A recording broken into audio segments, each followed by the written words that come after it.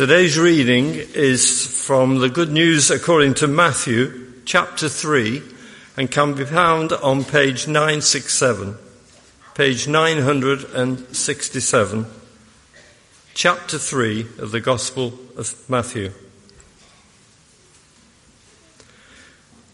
In those days, John the Baptist came preaching in the desert of Judea and saying, "Repent, for the kingdom of heaven is near." This is he who was spoken of through the prophet Isaiah. A voice of one calling in the desert, "Prepare the way of the Lord, make straight paths for him." John's clothes were made of camel's hair, and he had a leather belt around his waist. His food was locust and wild honey. People went out to him from Jerusalem and all Judea and the whole region of the Jordan. Confessing their sins, they were baptized by him in the Jordan River.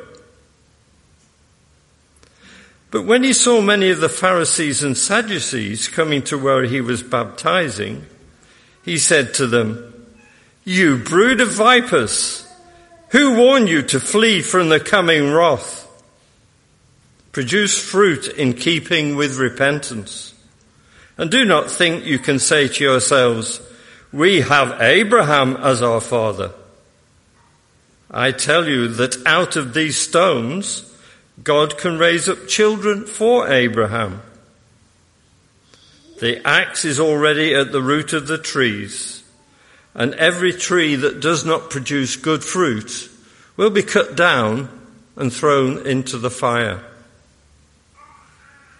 I baptize you with water for repentance, but after me will come one who is more powerful than I, whose sandals I am not fit to carry. He will baptize you with the Holy Spirit and with fire. His winnowing fork is in his hand, and he will clear his threshing floor, gathering up his wheat into the barn and burning up the chaff with unquenchable fire." This is the word of the Lord. Thanks be to God.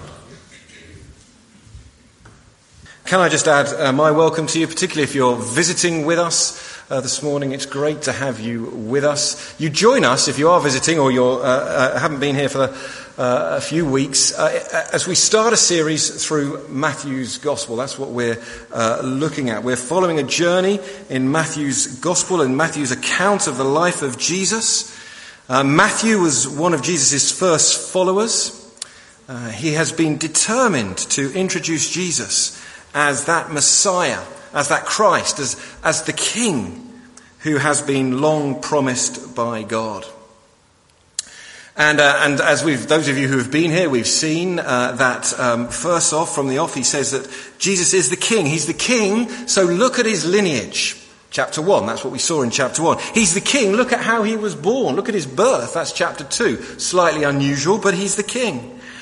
He's the King. Look at how he fulfilled all the stuff that was said about him in the Old Testament. That's still in chapter 2. And now today, Matthew is saying he's the King. Look how his reign is announced. Look how it's announced and his public ministry begins. Because out of nowhere, this chap called John the Baptist bursts onto the scene. And like a herald, he is telling anyone who will listen, the King's kingdom is nearly here. It's nearly here. It's near. There's something to do to get ready for this kingdom. Now, next week we'll get the official launch event of King Jesus' earthly ministry. That's his baptism. That comes next week. But these few verses that we're looking at this morning are here, and they're all asking a question. And the question is this: are the people ready for the King? Are the people ready for the King? And by extension, we need to ask ourselves the same question as we go. Are we ready for the King? Are we prepared to be followers of King Jesus? So let's ask for the Lord's help that we would be this morning. Father, we do thank you for your word. We thank you for Matthew's Gospel. And we ask this morning that you would speak clearly to each one of us. in this place through this word by the power of your Holy Spirit. And we ask that in Jesus' name. Amen. Well, as Mike vividly reminded us last week, the world is a dark place, isn't it? Sometimes in history, that truth that the world is a dark place is more obvious than at other times. It feels like one of those moments right now, doesn't it? Sometimes that false veneer of security and comfort and plenty and entertainment, that false veneer of control, that just gets stripped away. I'm conscious that even as I say that, it's a very affluent and Western thing to observe, of course. You know, most of the world's population today, most of the world's population throughout history, in fact, knows nothing about the privilege that we know, the luxury, the safety that, frankly, we here in cozy Hartford take for granted. Nevertheless, our world feels increasingly dark, doesn't it? The word crisis is often overused, but many sense an international political fragility that we've not witnessed for many years. I was reading this week how the media is speculating is now a 1914 moment. Will the crisis in the Middle East spiral out of control? But it's not just wars and rumours of wars. There are self-serving politicians and leaders. There are abusers and manipulators getting away with it. There's bitter division in our society and communities. There is the fear of so many things, fear of where artificial intelligence will lead us, the fear of the damage we're doing to our environment, fear of sickness, and so on and so on. Where will it all end? But lest we think it's all out there, we need to remember that most of these things are merely but the outworkings of our own human hearts, or the signs of living in a fallen world that's dislocated from God. All of this negativity, this misery, this death, this pain, this loss, this conflict, they all flow out of our hearts. And Matthew's account of Jesus' life is going to go on and reveal some searing analysis of the bankrupt and desperate position of the human heart. But for now, we need to settle for two headlines as the king's reign is announced. Matthew sets out these two headlines. Firstly, he says, repent.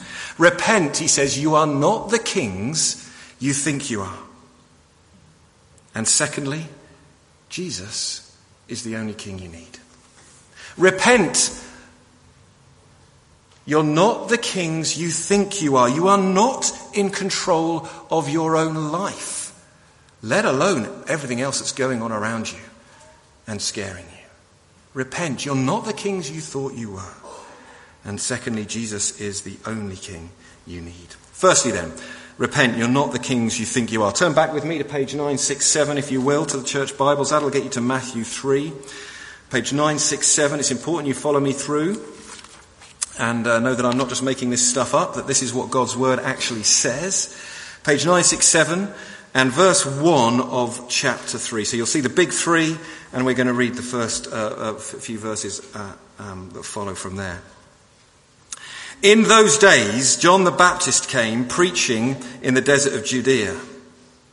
Those days. Let's just pause for a moment. In those days. That most likely refers to the previous verse. If you look back up just to verse 23, you'll see that Jesus went and lived in a town called Nazareth. Nazareth in those days, so basically what this verse is saying is in those days when Jesus was in Nazareth. Matthew isn't much concerned actually with the exact timings. He's not too worried about that. But we know from the other Gospels that John the Baptist's arrival on the scene is about 30 years after most of the events that happen in the first part of chapter 2. So we're about 30 years later. Jesus is in Nazareth. Here comes John. Now, there are many Johns in Scripture. It's a popular name. Here we are in St. John's. I'm John. But there we go. It was a common name. It is a common name. And so just so we don't get confused, Matthew gives this John a suffix, the Baptist. John the Baptist. Now, I don't want to question God's word, but in some ways it's an unfortunate designator. Yes, it describes what he did, baptize, but it doesn't quite capture his role completely, or perhaps more accurately, his message. Therefore, Matthew explains what we're supposed to understand by this term Baptist. Let's go again. In those days, the days of Jesus in Nazareth, John the Baptist came, preaching in the desert of Judea, saying, "Repent, the kingdom of God is near." This is what was spoken of through. This is he who was spoken of through the prophet Isaiah, a voice of one calling in the desert, "Prepare the way for the Lord, make straight paths for him." Verse 4, John's clothes were made of camel's hair. He had a leather belt round his waist. His food was locusts and wild honey. Matthew wants his readers to know that this John the Baptizer, was actually a prophet, announcing a vital message that the people needed to get ready. They needed to prepare for the king. Repent, you're not the kings you think you are. The real kingdom is near, very near. So, when we read about John the Baptizer, we need to remember 2 P's, okay? He was a preparing prophet. A prophet with a message of preparation. Now, to any self-respecting Jew, this would have been obvious. Matthew's description of John's clothes, his diet, his location, where he was, would immediately have drawn comparison with probably the greatest Old Testament prophet, Elijah.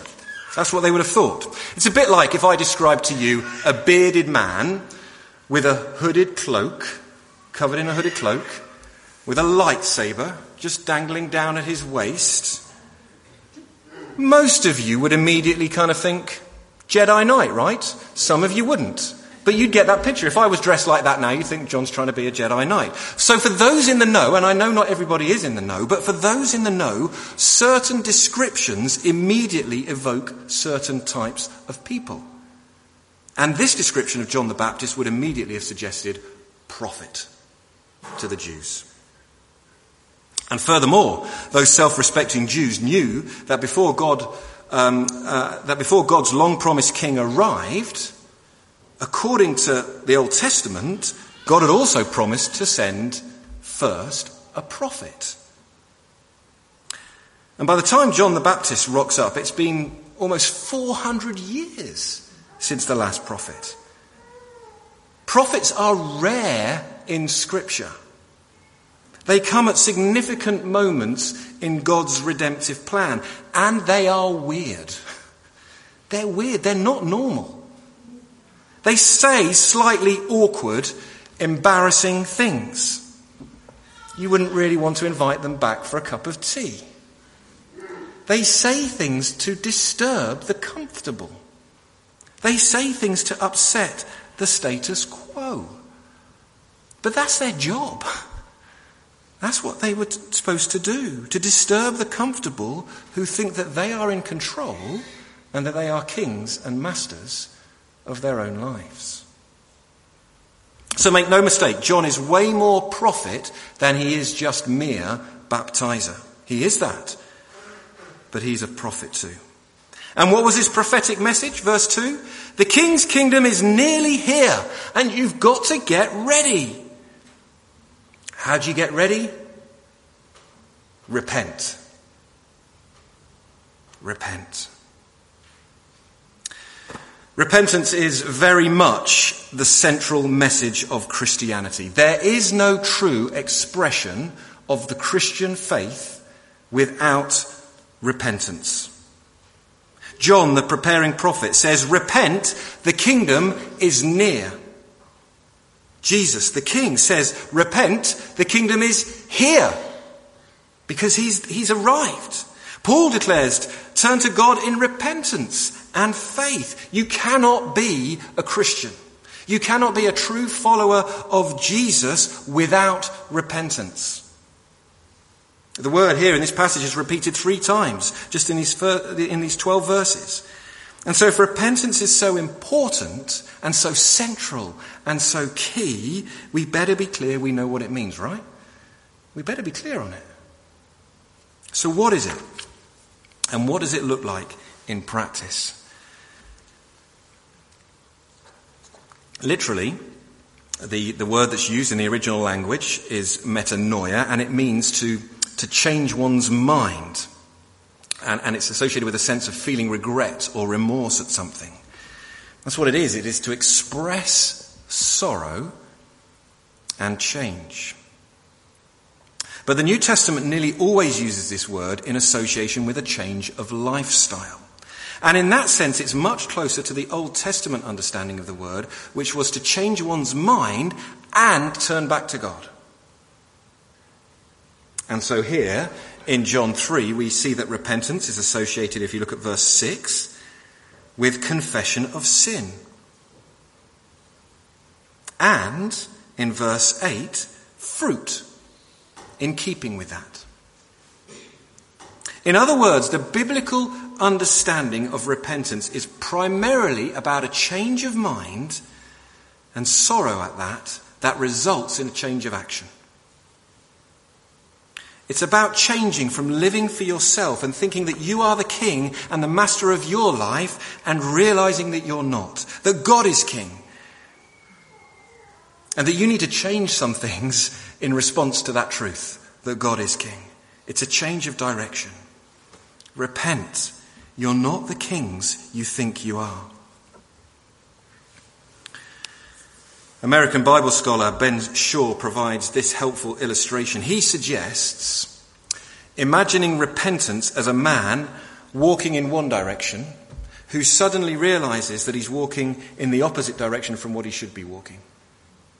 And he stops, he turns around, and he begins walking in the other direction. In one sense, it's a relatively quick and simple process, changing directions. But then he says, imagine somebody on a bike, realizing that they're going in the wrong one direction. In one sense, it's still obvious. They're still going in the wrong direction. They've got to stop. They've got to turn around with the bike. And then they've got to get off in the new direction. But it's a slightly longer process than if I'm just walking. Then he says, now imagine a man in a car. You're driving in your car. The process is still the same. You realize you're going in the wrong direction. But it takes longer than it does for the man on the bike and the man who's just walking. And you may be required to go in a different direction first to get back onto the road that you need to turn around on in your car. And then he says, imagine that a man is piloting a supertanker at sea. It takes him miles to slow that ship down. And miles to slow it down so that it's safe enough to begin turning. And then the turn seems to go on forever. And it takes him quite a distance away from the intended course. And then again, it takes a long amount of time to get back up to speed and get going again in the new direction. See what he's saying? I think they're great illustrations. Some sins are small and they're relatively easy to repent from, aren't they? We can stop, and I can walk in the other way, that was wrong, I'm sorry, and we move on. Some sins are a little bit more difficult, and God takes time, a little bit more time, to bring us to our senses. And there's more involved in changing direction. It's just not quite as simple as turning on a sixpence. And some sins are enormous. We may not even be aware that they really are an affront to God. Or maybe they're so deeply ingrained in us that we are not willing at first to even recognize them as sin. But God works patiently. He's slowing us down. He's making sure that we can turn safely, just like the captain of that ship, so that he can get it going again in a new direction. Friends, God rarely works repentance in his people instantaneously. The awareness of sin and the desire to change come gradually.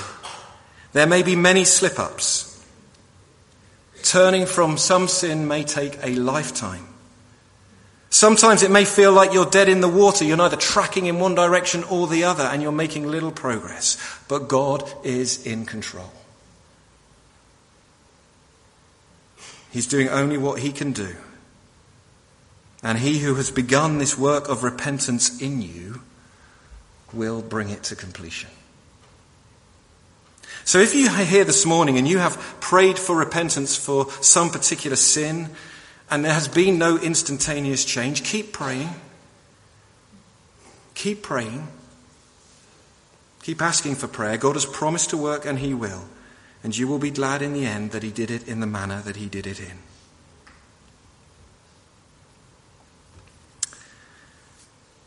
How many of you have seen the movie The Lion King? Seen The Lion King? I love The Lion King. It's a great movie. There's one song in that movie sung by the king's son, Simba, when he's young. And he's looking forward to the time when he's grown up. Can anyone remember what that song is called? Any? Get in there, thank you. I just can't wait to be king. And now you can hear the melody in your head, can't you? Little Simba singing that song. Well, in a sense, each one of us is just like Simba. From the moment we're born, we just can't wait to be in control of our own lives. Away from our parents, away from teachers, away from anyone in authority over us, telling us what to do, including God. We just can't wait to be kings of our own lives. And John the Baptist would say to us, as he proclaimed 2,000 years ago, repent. You're not the kings you think you are. It may take time. It may be quick. But you need to repent. And as we see in this passage, the people respond. The excitement grew. There's revival, it seems. There's revival because there's repentance. That's another biblical fact. True revival is always accompanied by true repentance. There's never any true revival without repentance. Look at verse 5. The people went out from Jerusalem and Judea and the whole region of the Jordan. This is big. They're confessing their sins, and they were baptized by John in the Jordan River. Wow, this is new. This is new. Previously, only outsiders, only converts to the Jewish faith were required to be baptized. And then it was just it was a symbolic act. It was self-administered. Nobody baptized anybody, but it was designed to show solidarity and to sort of identify with the new faith that you were embracing, because the Jewish people had come through the waters of the Red Sea when they had been rescued by God. So there was baptism, but it was self-administered. But now, even the Jews are being baptized. And it's linked here to confession of sin. I love that today, when we're about to baptize 3 members of the same family, God has ordained that we think about baptism. And one of the things that we learn here is that baptism is related to the confession of sin and repentance. That's why later I'm going to ask some fairly pointed questions to Kenny, and then both to Kenny and Tara and to the godparents. I'm going to ask if they repent of their sins. I'm going to ask if they've changed direction from living for themselves to living for King Jesus and under his lordship. But baptism itself is symbolic. We're not making people Christians when we baptize them. Only God can do that. And in the case of Kenny today, we're baptizing him symbolically after God's effective baptism in him by the Holy Spirit. Only God has been able to change Kenny's mind and make him see the things that he now sees. But in the case of Harry and Grace, we're going to baptize them symbolically in the hope that one day, under their parents' and their godparents' guidance, they will come to love and to know and to follow King Jesus for themselves. Therefore, like the Jews in today's passage, we'll baptize them symbolically before what we hope will be their effective baptism when the Holy Spirit does his transforming work in their lives. So do you see that on one level, Christian baptism is just merely a symbolic act? Yes, it's an act of obedience. Christ calls all his followers to be baptized. But nevertheless, it is merely symbolic. That said, however, it is symbolic of the most crucially beautiful and deep truths around. For example, the work of conversion and cleansing, it's all God's doing.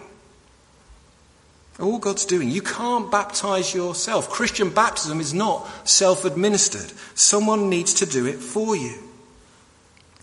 It also acknowledges the reality that we're not in charge, that we're not the kings we thought we were. We humble ourselves. We confess sin. We confess all those things that we think we say and do, where we enthrone ourselves or we enthrone others instead of God. And it's also symbolic of our change of direction and our change of destination. Today, Kenny will declare publicly his repentant heart, and we will pray for him as he seeks to continue changing course and living for King Jesus. And John the Baptist, John the Baptizer, the preparing prophet, is still asking today, what about you? What about you? Are you ready? The kingdom is no longer near. The kingdom is here because of Jesus and his Holy Spirit. Will you repent? You're not the king you thought you were. But why? Why? That may be a question that's rising in your mind. You may be here this morning and asking that question, why should I take myself off the throne and ask Jesus to be there instead? Well, the answer to that question is our second main point today. The answer is that Jesus is the only king you need.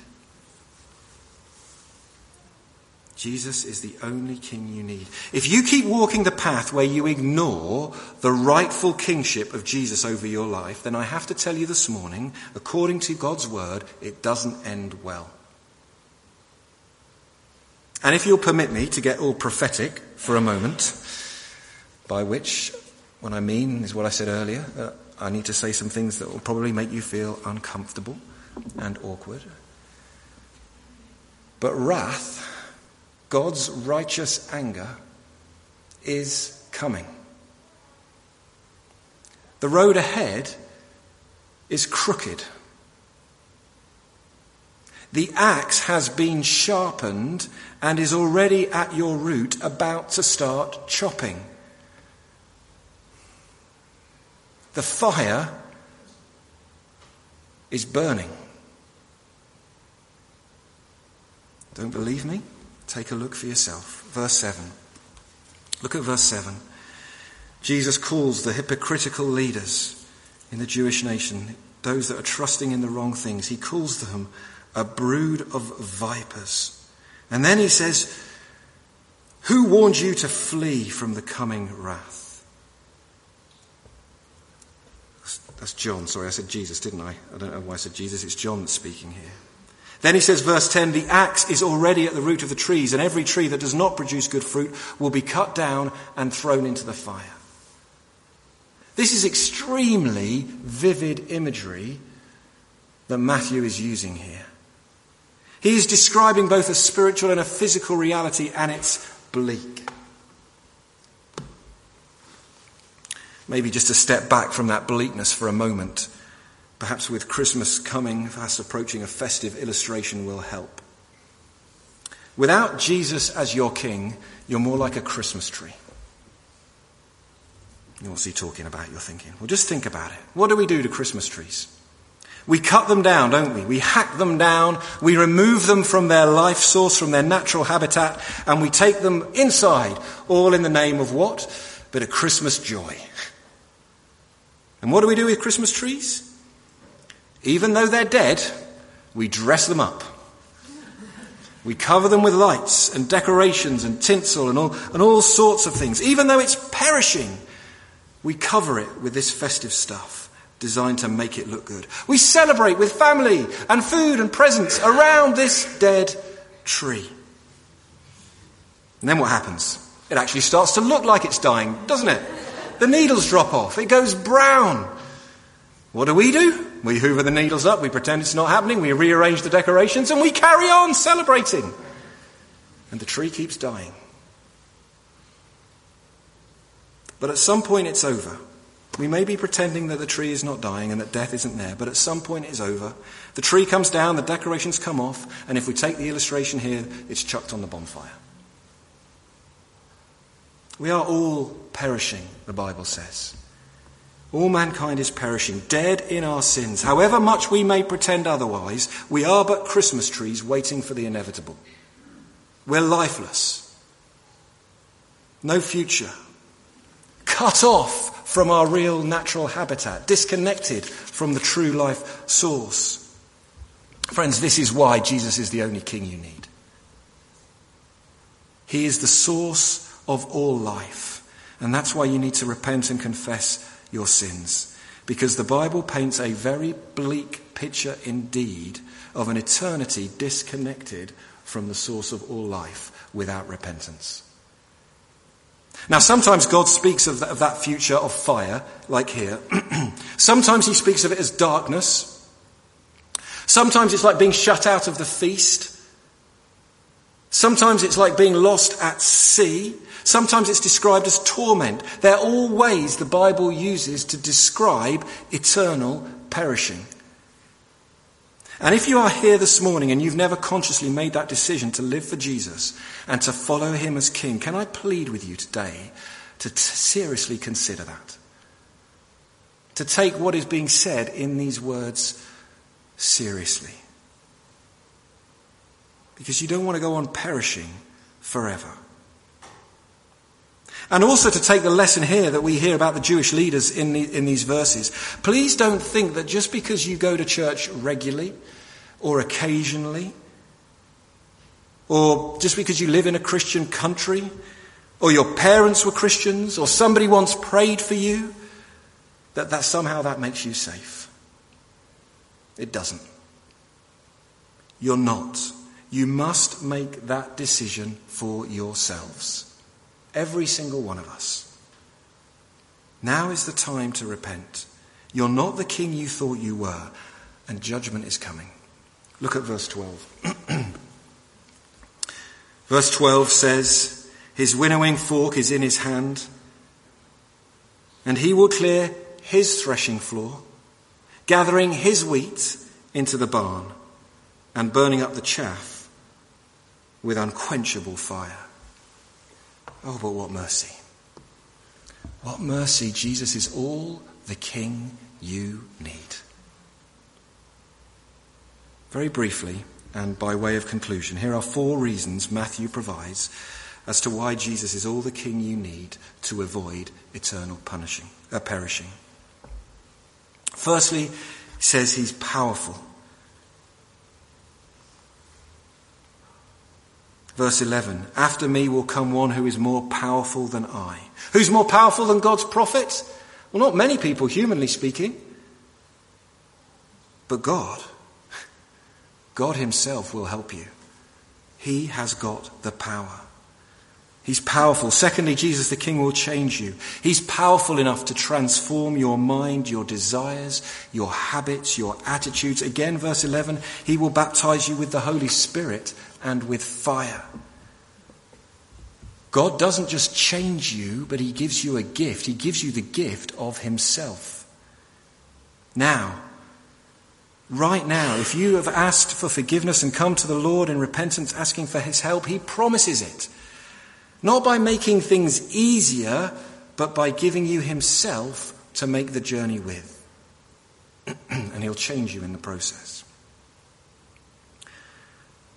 But don't ignore the fire in verse 11.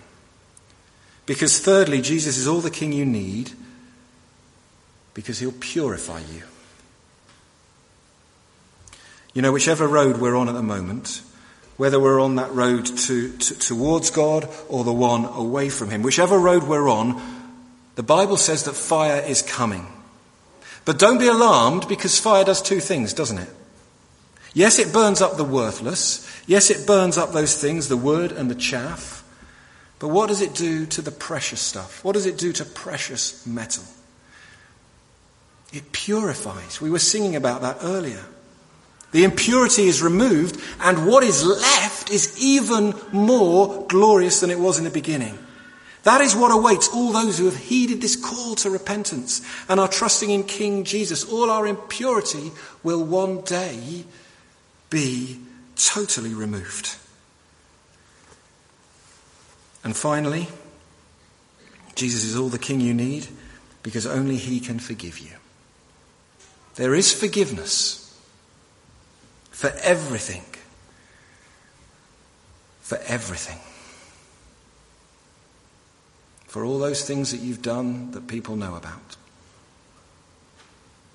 For all those things that you've said and thought and done that no one else knows about.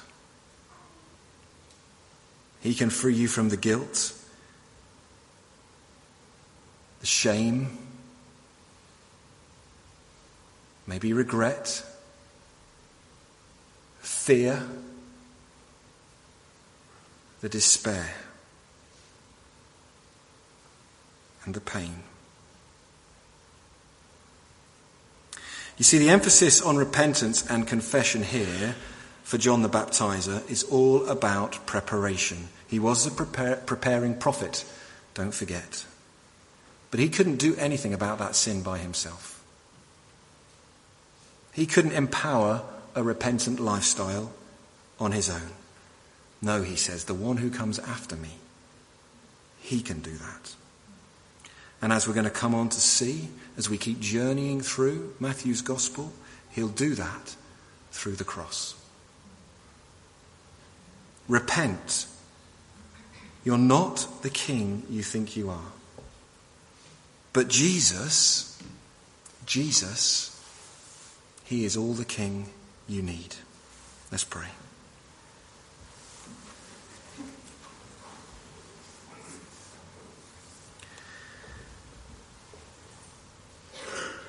Lord Jesus, we thank you that you are uniquely powerful to change us, to purify us, and to forgive us. Help us to live lives that are in keeping with the repentance you made possible through the cross. And Holy Spirit, I pray, maybe there's people here this morning, someone here this morning who has never surrendered their all to Jesus. So please would you prompt them? Please would you meet them in their need, whatever it is that they are struggling with or questioning. Please would you encourage them to repent before it's too late. And Lord, for those of us here who have repented, help us to keep coming to you regularly, knowing that although we've turned around and we're tracking in a new direction and we are sure of our destination, that there are still times that we fail to live the way that we want to and the way that you have taught us to. Oh Lord, keep changing us. We know that this is a lifelong process. And Holy Spirit, I pray you would encourage those who are particularly struggling with a sin that they feel is not being addressed, or they are struggling to see progress in that. Help us to persevere in prayer as individuals and for each other. In Jesus' name we pray. Amen.